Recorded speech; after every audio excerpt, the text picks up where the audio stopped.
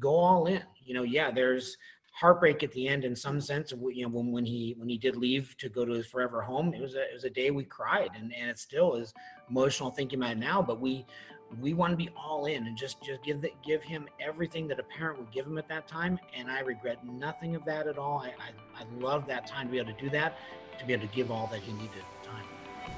Welcome everyone to Bringing Kids Home, a TVHC foster care and adoption production. I'm Kristen, TVHC's Outreach and Communications Admin. We are excited you're joining us today to hear stories of adoption and how any one of us, including you, can make a difference in a child's life. Today's podcast is sponsored by Imagination Learning Center. They nurture children with a positive environment, focus on creativity, education, and self-confidence, and share our faith in God. Find out more at www.imaginationcenter.com. We are grateful to Imagination for supporting today's stories. Now stick around and hear how stories of faith and family help bring kids home. Hi everyone, I'm Jason Curry, President of TVHC Foster Care and Adoption. I am so glad you're with us. My guest today is Scott and Lisa Quirin. The Quirins are from California, Lisa growing up in LA and Scott just outside of LA. They have since moved to Waxahachie, Texas with their family. They have 5 children, Sarah, Jude, Elijah, Daniel, and Isaac. Their kids' ages range from 8 years old all the way into their 30s. Scott has been to all 50 states in the U.S., and Lisa has a certificate in biblical counseling. And don't even get them talking about their team, the LA Dodgers. Adoption was always plan A for the Quirins. Lisa's family fostered children and inspired her to serve as a CASA worker, while Scott has always been a supporter of children inside and outside of the womb. They are coming alongside TVHC's ministry to protect and preserve the lives of children and their families. Scott, Lisa, thank you so much for your time with me today. Thank you for having us. Yeah, thank you for having us. Well, let me ask this first question. Scott, what is your favorite state that you've ever visited? Yeah, visiting all 50 states has been an amazing accomplishment. I would say probably the last state that I visited was my most favorite, which was Hawaii. That was the hardest one to get to, and was a phenomenal experience to be able to go there with Lisa. We went there, what was intended to be our 10th anniversary, but became our 16th anniversary, I believe. So just over different circumstances. It took us a while longer to get there. But it was a wonderful time. We just really enjoyed a week there, and to be able to get there and actually knock off that 50th state was amazing. Yeah, that's awesome. Cool bucket list right there. Now, I know I said don't bring it up, but can we talk about the Dodgers? Lisa, you want to share a little bit of story about the Dodgers? Well, the Dodgers have been my lifelong team. In fact, my grandfather was born in Chavez Ravine, which is the home of the Dodger Stadium. So for us, it's been a family tradition. And then I met Scott, who was a really big Dodger fan. So we hit it off pretty quickly. Yeah, and I would say I've been a fan for about 40 years and have been to Dodger games every single year, including last year in 2020 when they won the World Series here in Texas. We got to go to Game 6 of the World Series to watch them celebrate their win after 32 years of waiting. So that was an amazing experience for us. Well, in fact, we got married right next door to the Dodger Stadium at the LA Police Academy, which is just adjoining there, the parking lot. So that was as close as we can get. We weren't able to actually get married at the Dodger Stadium, though. Well, it doesn't sound like it would have been out of the question, though. Not at all. That's cool. I'm really glad for you that you got to see this lifelong team really achieve something cool. Yes, here in Texas. Yeah, just up the road. Yes. Well, how about we get into y'all's story today? Tell us your Bringing Kids Home story. Yeah, so I think for me, as you mentioned in your intro, I've really been convicted of the desire to adopt long before Lisa and I got married. In fact, as just learning, going through scripture and learning, of course, we know about James 1:27, which is about the importance of visiting orphans. But you see adoption throughout scripture, starting back in the Old Testament. We're adopted as sons and daughters of God. And so knowing that and being passionately pro-life and looking at, well, what can we do? What can I do before knowing Lisa? But what can we do to really put some feet underneath that and to really live that out practically? So we looked at that and said, well, if we're going to be passionately pro-life, then let's be part of the solution to be willing to foster kids and adopt kids if that gets to that point. And so we really wanted to do that. So that was kind of where my conviction had come from on that. And then was great when I met Lisa, and she had similar convictions, and then also a background with foster care growing up. Yeah. Yeah. So my great aunts and my adopted grandmother were all foster parents. So I grew up with foster kids my whole life. And, you know, as a kid, they weren't foster kids to me. They were just my cousins and, you know, kids. We went camping. Our family did a lot of outdoor camping and parks. And so, you know, I grew up with foster kids just being my cousins. And so to me, it was never a question of like, oh, this is like a different thing, a separate thing, a harder thing. It was just a thing we did as a family. And then as an adult, I'd learned about the CASA program. And so I was a volunteer for CASA for about 4 years until then we, you know, went to the next step. And then and that's another story. But so for me, it's just been a lifelong thing that I've been involved with. And my own mother was raised by her family members. So it's an actual life changing experience for me, for my parents, for my family. And I would say for us as a family, as a couple, where that really started to come alive was then with our 18-year-old son Elijah. When he was born in 2003, he was actually born to Lisa's younger sister, who was 16 at the time, obviously very young to be able to have a little baby, didn't know what to do. We came alongside her for a good while to try to help her out, to be able to just be able to provide her the means necessary to try to raise this child. And for about 17, 18 months, that was a back and forth kind of thing. And then he eventually ended up with us after 17 months.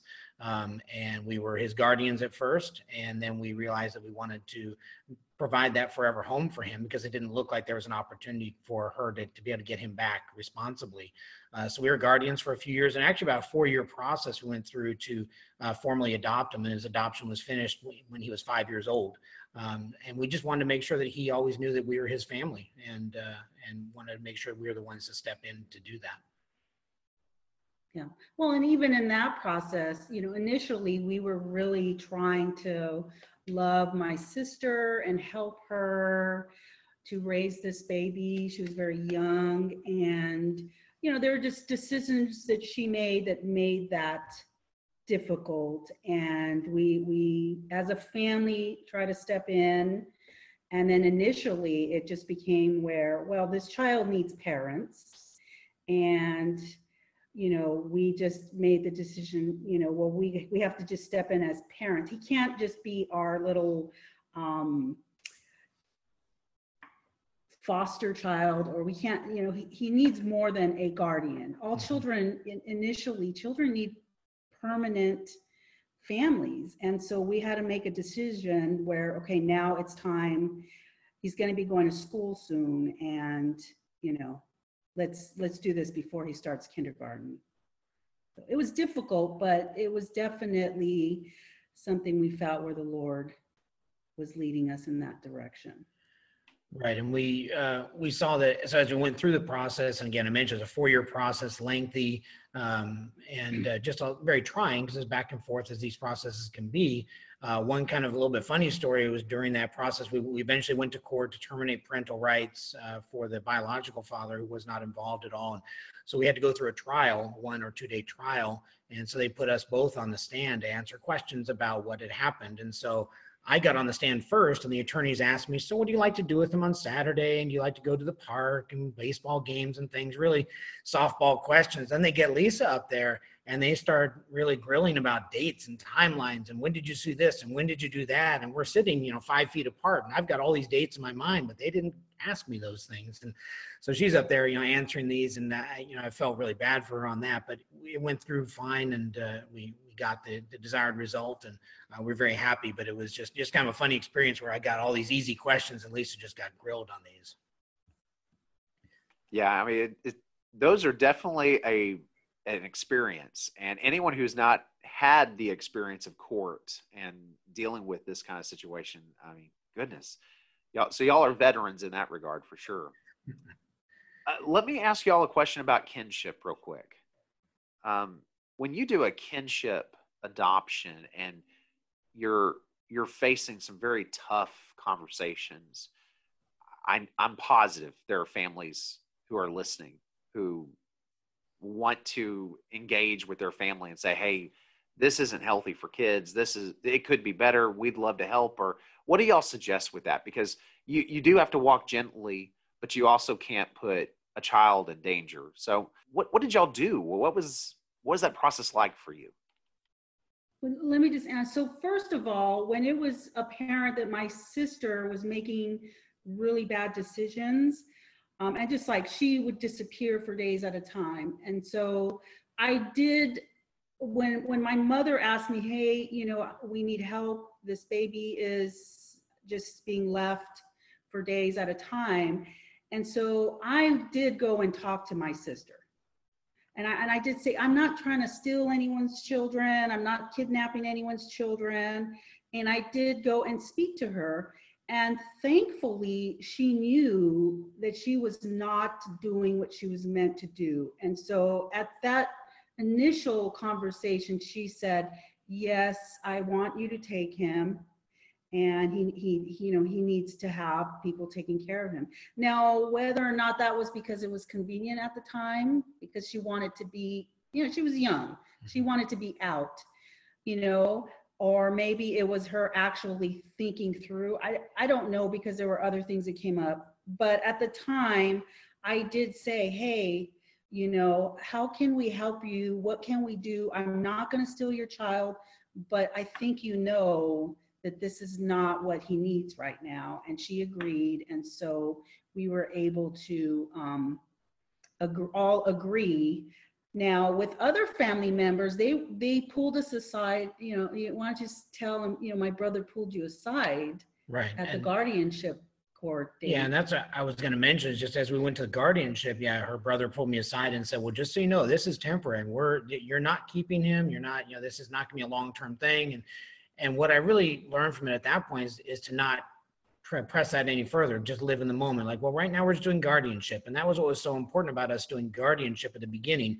We were not trying to adopt. We were not trying to make all the steps at once. Let's make this step. And had her sister, made a course correction and change and come back, then there's nothing permanent that was done at that point. It'd be easy to undo the guardianship. Whereas an adoption, that's a different story. So I would really suggest, as far as for people considering this, take the steps that you need to protect the child, but you don't need to take the final step initially. You have time to make those steps. Yeah, that's really good. I mean, so for people listening to that, if you're seeing something, the advice is just to not walk softly in such a way that would put a child in danger, but to walk softly in a way and realize people can course correct, they can change, and to give them room to do so. Yep, agreed. Yeah, that's great. Keep going with y'all's story.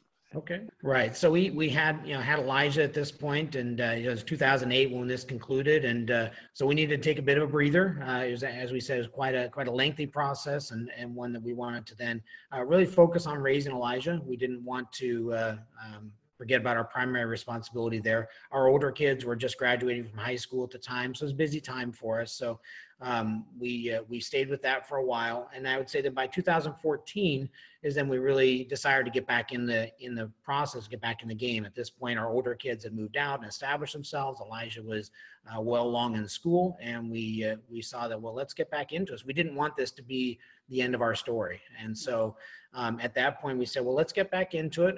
We're starting to get a little bit older, so of course we're not intending to adopt. We're just going to foster care and really provide a temporary placement home. It could be a day, a week, a month, but temporary placement, and then once things turn around, the kids can go to wherever their permanent home would be.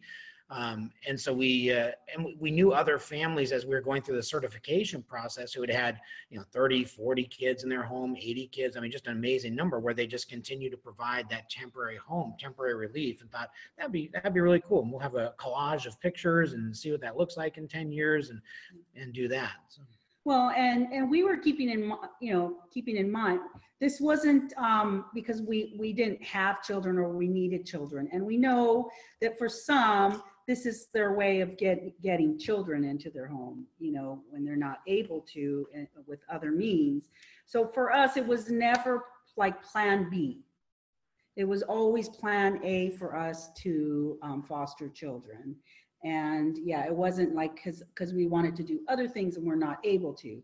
So this is what we had intended to foster children before we even had Elijah in our home. Right. And it's amazing because when Scott and I were first dating and we saw we were going to probably get married, I did say, well, I'm not able to have any more children. I had two children at the time. 7 and 9. And so I said, I'm not able to have any more children. Are you going to be okay with that? And it's amazing. His face lit up and he said, I always knew I was going to adopt children. I just always knew that I was going to do that.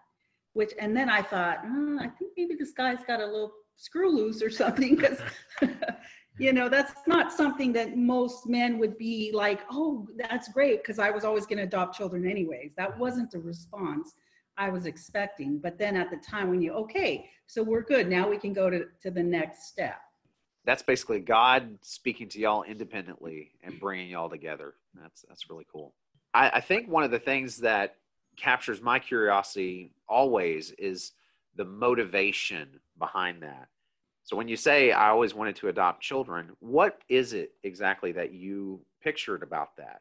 Yeah, I think, for me, I wasn't exactly sure whether that was, foster care or adoption through the system or through families or private or public. There's so many different varieties of adoption, international and so forth. And I hadn't really put any more kind of thought into that besides I want to do adoption. I want to be a solution. I want to, again, as I mentioned earlier, I want to be part of the solution on that, but just very passionate that I want to be there where these kids would have a family where they wouldn't have otherwise had a family, and that I could step in, and that, we would hear, especially growing up in LA, you would hear about it in LA County, there's, 40,000 current foster kids, whatever it might be. And these numbers are just overwhelming.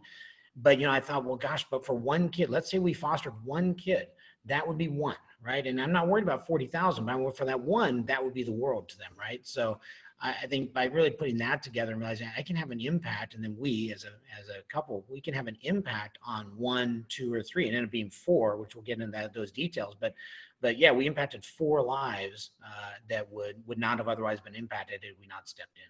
Well, let's get into some of those details. What does the next part of your story look like? Yep. So I would say we, once we decided to get involved back in foster care in 2014, we registered with an FFA in the LA area to be able to be part of the foster process for children who are placed in DCFS, which is Department of Children and Family Services in LA County. And so we went through the classes, did all the different, background checks and so forth, things like that. And we were open to whatever that looked like. So we had 1 extra room in our home. And we could have up to 2 kids in the home in that room. So it could be 2 girls or 2 boys. And we were really interested in a sibling set if possible, just because we knew those were harder to place, but open to whoever God would bring in, and didn't matter what race or anything else, whatever background. More so we wanted younger kids because we had an older son who was at the time 11. So we wanted to have younger kids, younger than his age. But other than that, just whoever God brings in. Well, and younger also, because if in California, homeschooling, it's another level of difficulty. And foster children, you can't homeschool them. So because we were homeschoolers, I didn't want to have children who went to public school while I was homeschooling. So we decided we were not going to get school-age children. I mean, we would deal with it if we had them into school age, but we were just not willing to have kids at school and other kids at home. So that was part of the age decision. So 5 and under. Right. So we were looking at 5 and under, and again, it had to be 2 boys, 2 girls, anything like that. And so Our first placement came, I mean, within a couple of weeks of us being certified. Well, no, It was it very was that quick. week. Yeah. You were out of town because Yeah. you didn't think we were going to get a child that quickly. Yeah. And we got our first placement, who now is Isaac. Came to us. He was 20 months old at the time, and really sad thing, but happy for him getting to our home, is that he was just bouncing around. He was in a boys' home for about 30 days, which is the maximum that they can spend in there. So they don't have orphanages, but the boys' home is a de facto orphanage for sure.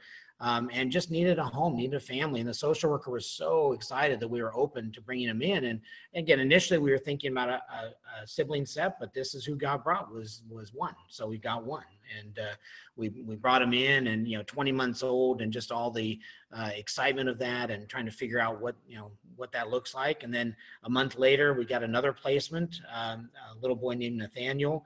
He was 5 weeks old and he was placed with us, the tiniest little baby, and was just amazing, because right away I saw, he's this little tiny baby who needs to be fed and done with right away. And my big thing is I want to just jump all in. Like, we're going to raise this baby, we're going to hold the baby, we're going to do all the different things and see what happens. And he was ours, and so we had our two little boys at that point. So we knew he was leaving, but at the same time, we were all in. While he was with us, he was our little baby, and we loved him. Mm-hmm. Yeah, I think that's what I meant to say on that. Is, yeah, we were just all in, and we knew it was temporary, but we knew we wanted to just be there for him and raise him for as long as we had. And like I said, just jump in. And that's what I've given advice to other people as they get involved in this process, is go all in. Yeah, there's heartbreak at the end in some sense. When he did leave to go to his forever home, it was a day we cried, and it still is emotional thinking about it now. But we want to be all in and just give him everything that a parent would give him at that time. And I regret nothing of that at all. I love that time to be able to do that, and to be able to give all that he needed at the time. Well, and his parents now, his family now, we're still in contact with them, like on Facebook and Instagram. But, initially those first few months when he would go for visits and stuff, his parents were like, oh, he's so happy. He's the happiest baby. Oh, he's so smart. He's so, they were always just so glad, and they were believers as well. So they were glad that he was in a home with believers. But it made them easier. It made everything easier for them and more joyful for them. And in fact, I think they felt really guilty about the day they picked him up. They lingered, and we were like, we need to just pull this Band-Aid. They need to take the baby and go. And they were lingering, I think, for our sake. But they still oh, he's just the happiest boy. He's so sweet. He's got the sweetest personality. And we think wow, that's because he was loved. He was not being abused or mistreated or ignored, or he was truly loved. And that to this day that's enough to get over the heartbreak of losing him. And I would say that's one thing we talk about, is that, we're not like superhumans where it didn't affect us at all. I mean, we as I mentioned before, we cried, and I'll still think about it and think, oh, I miss those times with him. And in fact, to the point where we each got a chance to tell our story about this in some different areas. So I'll let Lisa tell her part, but I had an opportunity where I used to work, where they had a newsletter about different people's families. And so someone asked me to write a little article for it. So I did, and I put that in there. And people at a warehouse were then reading about my first goodbye story. And it was amazing how many questions came up and how many discussions and how many people I didn't know were even thinking about adoption or fostering that then asked me about it because they saw my story. And I thought, what a blessing that it was hard to let him go, but because of that, I have a story and an inroads to be able to then talk about this ministry with other people. And Lisa had an opportunity as well. Yes. So I was asked to write a newsletter for our church women's ministry, an article. And it was titled The First Goodbye. And so I wrote this, and I was very truthful in that, yes, it hurt. And yes, we cried, and, we're always getting that, oh, I could never do that because I would not want to lose them. And it's like, well, no, we don't do it because of the outcome, but we do it because of the daily things that we're giving, the daily care and, love that child's getting, no matter what the end result is. And so we actually have friends. They weren't friends at the time, but they have since become really close friends who they read that article as a couple, and they had been on the fence, and then we invited them over for lunch, and they have since fostered, I would say, probably about 8 kids to this point, and they've adopted 1. And so I think like that was from that one experience that didn't even end out the way most people would want it to. So. Hi, I'm Laurie Henthorn, Donor Engagement Manager at TBHC Foster Care and Adoption. Did you know that there are over 6,000 children waiting for adoption in Texas today? And did you know that there are only about 1,000 willing foster adoptive homes licensed and available to them? These children are coming from hard places and are needing a place to heal. We at TBHC strive to provide homes where they'll feel safe and loved and where they can begin their healing process. What if you could play a part in changing these statistics? TBHC depends on people like you to help change the course of these children's lives. You could open your heart and home to them, or you could come alongside them and help provide for the parents' training or for specialized therapy for a child through your financial support. We invite you to visit our website, tbhc.org, to find out more about us, hear inspiring stories and ways to pray for TBHC families, and to find out how you can be a part of bringing kids home. Yeah, that's really inspiring. And that's the attitude that you present is caring for kids because they need you to, not add to our family.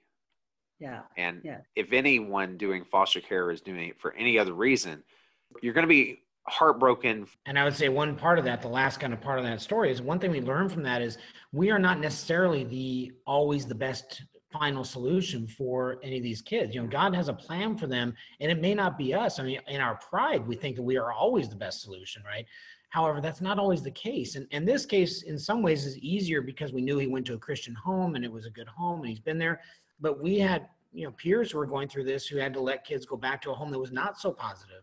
And that's where really trusting the sovereignty of God and trusting his providence and trusting his goodness for these kids, that for what his purpose is, he's going to have this kid go back to another situation. So we really had to be careful to hold loosely, just like you would with your own biological children. You're not guaranteed tomorrow with your biological children. We weren't guaranteed tomorrow with our foster kids who became adoptive kids. But we knew that we had that time to serve for however long that was. And then we had to then give that child up to then the next step that God has in their process. And that was so important to remember that. And even to share that with other families that were going through that kind of heartache, to realize you're not necessarily the best answer. Well, and we always think of Jesus in the garden, right? And when he was praying, like, okay, God, Father, I don't want to go through this. This is going to be very difficult. And I would rather not have to have what's going to happen. And then at the end, he said, but nevertheless, your will, And so, and we have to look at every situation. We can ask God for what we want. Like, I love this child. And we went through this with Isaac, who was our first, where after 2 years, grandma came out of nowhere and no previous relationship. And grandma ended up getting siblings of Isaac who ended up in foster care at different points. And, it was a really hard time because by this point, he was our son. We completely loved him, but we really just had to go back to, okay, God, I love this child. He's my son, but more importantly, he's your child and he's your son. And just reminding ourselves, God, I know you're good. I don't like this. I don't want this, but I know you're good. And I know that I can do this, because the same way Jesus was able to go that night, from the garden after he was arrested, I know I can do this. Anyway. And I'd say, yeah, it's one of the things that just recently too, because the story continues on always is. So this weekend we had a camping trip with the boys through Trail Life, and so that we went around and each of the kids mentioned what they were thankful for, and Isaac just blessed me so much because he said, just as they went around, what are you most thankful for? He said, I'm thankful I have a family. And it just was so touching to me. And, he's 8 years old and all he can remember is us, right? But even to put that together, to be thankful he has a family, that just was such a blessing to me to hear that. And just to know that that's that kind of impact we've made on this young man. And for now, anyways. Yeah. Well, yeah. Next week, he might be thankful for like Legos or something, but. But what a blessing to hear that at that time. So, yeah. Yeah, I love that. That's really cool. It's been puppies and rainbows is the joke that everyone says. As soon as you adopt, you go home and it's all wonderful. It's all puppies and rainbows. But the reality is kids are kids and they don't owe you as parents anything. God entrusted kids into adults' care for them to love and cherish. And kids are not obligated to be grateful, but it sure is wonderful when they are, right? Absolutely. You take those wins when they come along. So we talked about your first goodbye and that being hard. How do you trust in a God that's sovereign and cares about our circumstances and you just don't get him? Well, I think the biggest thing for me is that I preach truth to myself, because I can get into the whole like, why this and why not this? But the thing is, I have to continuously remind myself that God is a perfect God and he's perfectly loving. He's perfectly kind. There is no injustice in him, So I am continuously like, okay, no, that's my heart and my feelings, but you know what? God is good. And I know God loves me and I know God loves this child or whatever the circumstances. I have to speak truth to myself versus just listening to my heart and what my heart wants and feels. Because, as we know, our hearts aren't honest with us most of the time, right? But truth is always truthful. Yep. And I would say, as I mentioned earlier, I mean, we know that, this is a good desire to want the kids to stay with us, right? So as we are fostering, as we're, hopefully adopting, we know that's a good desire to want that. But again, knowing that might not be the best desire. And I think, again, trusting God's goodness, Lisa mentioned that, but he's good. So what these plans are good. And again, coming back to, live in the moment, live in that moment that you have. When I would go to court, so for Isaac, it took a good couple of years, about 4 years for his adoption to be finalized as well. So I would go to court every 3 to 6 months, and constantly I would get delays where we delayed 120 days because they couldn't quite make the right notification to the birth father or birth mother. Or one day, literally, they had to do a 45-day notice, and the notice was given 42 days before. So we were that close to being done, but because the notice was 3 days short, they kicked the can down the road another 120 days. And I can't explain to you how long the 120 days sounds when you're sitting there in court ready to go, but then the best part was coming back home, and I'd come in and Isaac, Papa, and he'd come up and give me a bear hug, and he had no clue what was going on in court. And I think that helped me then to realize, okay, well, whatever's going on, whatever happens, in this moment today, I'm ministering to Isaac and to Daniel, and that's my ministry right there. And tomorrow will bring along its own troubles, and Scripture is clear about that we need to, live in today's blessings, and tomorrow has its own to worry about, but live in today. And I think so that's where the whole part of my message on that is live in today, be in there, be fully committed, be that father that those kids need, and maybe it's forever and maybe it's not, but that's not for me to decide. So, yeah, that's really great. Man, that's right. Let me ask an identity question, because you guys are pouring into these kids. You're wanting to see not only something hopeful for temporary circumstances, but for eternal circumstances. You are helping shape the identity of a child's own self-image.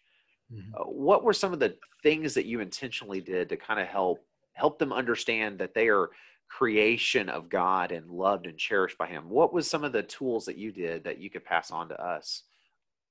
Yeah, I think partly it starts with a good grounding in Scripture, a good grounding in, so we're going to church each week. We obviously spend time in the Word each night. I spend time with the boys each night in the Word, and we've gone through Old Testament and New Testament stories, and as they get older, we've been getting more in depth into that type of thing. So we start with that, right? That foundational, you are made in God's image. So no matter what else comes at you around there, that is a very foundational truth that needs to be there, right? So we need to equip them with that. And so I think that's the very beginning of it right there. Well, and even in today where, kids are really struggling at who they are and who they should be, and they're being taught, well, that's like, you can change that. Right. And I don't mean that in the positive way, but if you're not comfortable in your own skin, then you can pretend you have some other skin or some other, things. And I think it's really important that we are created in God's image and we are for his glory. We glorify God, and he's perfect, and he has perfectly made us who we are today. And that is enough. Right. Yeah. So, and I would say, with both of them, so as far as skin color and things like that, so they're both half black, half white, but Isaac is much lighter skin and Daniel's much darker skin. So it's been interesting as Daniel kind of realizes that and looks at us and looks at him, and he realizes he's darker than we are. And he's questioned about that and wondered about that and even asked, well, should my skin be lighter and things like that, which is heartbreaking. Even just thinking about it now is heartbreaking, because God has made him this in his image and made him exactly the way he wanted to make him. All of his features exactly the same. So it's fine. I mean, he has curly hair, I have straight hair. He has dark eyes, I have light eyes. I mean, just, the contrasts are there. He is my son. And so I constantly come back to that. You are my son. We are fearfully and wonderfully made. You're knit together in your mother's womb before you're ever born. So God has made you this way, and it's a blessing. It's not something we ignore. That's not something we, try to downgrade or whatever, but this is how he's made you. So let's celebrate that, while also knowing that your spiritual condition is what really identifies you. So where you stand with Christ is what identifies you. You are not, and we see when Paul says neither Jew nor Gentile, male nor female, these are not identifying marks, although they are there. We identify with Christ. And so really working on that to say, no matter how we look as a family, we look different from other families. That's okay. We need to then still glorify God in what we're doing. Well, and then you concentrate on, we should look like love. What does love look like, right? So we're always going to is that loving your neighbor? Are they gonna, sometimes I ask them well, if somebody heard you say that or do that, would they know that you love Jesus? Is that something that would show people well, I love Jesus, so I love my neighbor. So we kind of try to concentrate on, what do you look like as far as how are you treating people, right? Because that's really what people are going to look at you for. How do you treat each other? How do you treat your parents? Even, would someone say you're obeying parents right now? Even little things like that. But would they think wow, that child loves God and they want to obey him and obey their parents? Just, we try to focus it on how God is looking at us, at our hearts, right? Plus, we think our boys are very handsome, and so we try to, no, you are a very handsome young man, and, God has made you so beautiful from the day you're born, and so, yeah. Yeah, that's a great legacy. We should look like love. I like that. I'm stealing it. All right. So we've gotten into really what your hopes and dreams are for the family. What's going on today? So I think right now, as a family, again, the older kids have moved out. So in some ways, we've kind of settled into a somewhat normal family, I guess, of where, we have two parents and two kids, 7 and 8 years old, and going along. But I think we are wanting to make sure that we are, again, being very purposeful with what we're doing. Again, being very involved in our church, being very involved with Scripture each day. I've gotten the boys involved with Trail Life USA, which is a great organization that's working with with building young men and maturing young men in the word, in their faith, and then with outdoor activities and equipping them to be men who can do things that are necessary of men to do. So we just recently got involved in that, and I think that's so important that they are doing those things. If we're spending time, sports is good, and different fun activities are good, but we just want to be purposeful with them as well to make sure that we are raising them that way. And then Lisa's homeschooling them, so really working with them to. We love that at the beginning of the day we can start with Bible and start with singing hymns together, the three of them on the days when I'm working, and things like that. So I think we've been able to settle into a bit of a routine now that we relocated to Texas about 1.5 years ago and got into a routine now at this point. That and I guess that's where I just don't want us to get too comfortable in that. Okay, now we're into our routine. This is what we're doing, and we don't want anything to bother that. God has a good way of bothering those routines, right? And so we want to be open to that, of where, no, if something needs to change to better our ministry, then let's do that. But right now we've settled into that fairly well. Yeah, we're really trying to figure out where we can better serve in foster care. And so we're really going back and forth. Honestly, there's people older than us fostering young kids, but we sort of feel like, well, we're kind of old, and I don't think it would be fair to have some really young kid with geriatric parents, So we want to be mindful of that, but at the same time, we still want to fill the need. And we are really just trying to figure out where do we fit into foster care right now. And honestly, if we were to take in a child on an emergency basis, we would end up adopting every child, because that's what we've done so far. As soon as they become adopted, yeah, sure, they're our kid. Why wouldn't we do that? Right. So we're trying to be mindful of ourselves, and we always are, we'll say yes, right? So we're like, well, we got to be careful about that. And we really have to figure out, where did we fit into this foster picture? And so we're hoping you'll tell us where we fit in, because we really are. For us, that is our struggle right now. We're in a new church, and we're involved in ministries. I do counseling. I biblically counsel women, and even that has been a little hard with homeschooling and just trying to figure how I can effectively do that and give my kids 100% and also give counselees 100% and then add in other things. So we're really just going back and forth as to how can we continue in this fight. And it's easy. We're pretty good at, we can throw money at things, right? We can, what do you need? Not like we're barely thousandaires, but we can probably buy a lunch here and there and stuff. But just what can we do is where we're really trying to figure out how we can keep up the good fight for foster care.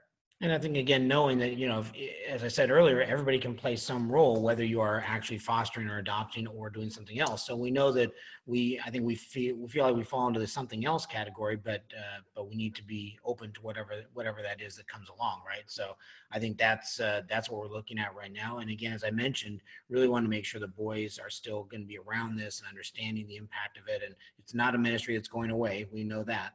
So we want to make sure that we are open to that. And as things come along, and, over the years, we've had opportunities where families need help with moving. Okay, then let's jump in and help with that. So whatever those things might be, it doesn't have to be a long-term 10-year plan of how we'll be involved, but let's meet that need that's here right now and continue moving forward from there. Yeah, that's great. So if you were to tell someone the most important thing about fostering or adopting, what would that be? What is the most important thing you'd want someone to know about fostering or adopting? I think for me, again, would be, you got to go all the way in. As I mentioned earlier, I think that's my most important thing, is whatever it means from the moment they come in. Okay, it's dinner time, and all the different things going, just go all the way in, be fully invested in that child. You will not regret any moment of that, because it will be such a blessing that you have been fully invested in that. And yeah, I had family members who questioned that and said, well, maybe keep an arm's length there because you're not sure what might happen. And I fully rejected that. I said, no, I'm all in 100%. And I can't wait to be involved, and we did. And so that I'm so thankful for. So that's my one bit of advice. Go in and be all in completely and see what God will do. Yeah. Well, and just trust God. You got to trust God in every process. I mean, I think that is one of the things that's kind of a bummer is when you talk with other foster parents and they talk like the court systems and the birth family. And it's just, but you know what? Let's just do today. Let's just trust God in the process, in every part of the process. Just trust God. Really, trust and obey. That's my model. Trust and obey. I want to thank you both for taking time to share y'all's story today. I know it's blessed me and just really appreciate it. Thank you for having us. Thank you for having us. Really appreciate it. Thank you for joining us. If you would like to get in touch with today's guest or any of our previous guests, you can contact us through our email, podcast@tbhc.org. That's podcast@tbhc.org. Leave us a comment, recommend a guest to our show, and give us a 5-star review wherever you listen. And don't forget to subscribe. For more information, check out our website, tbhc.org, and discover how you can participate in bringing kids home.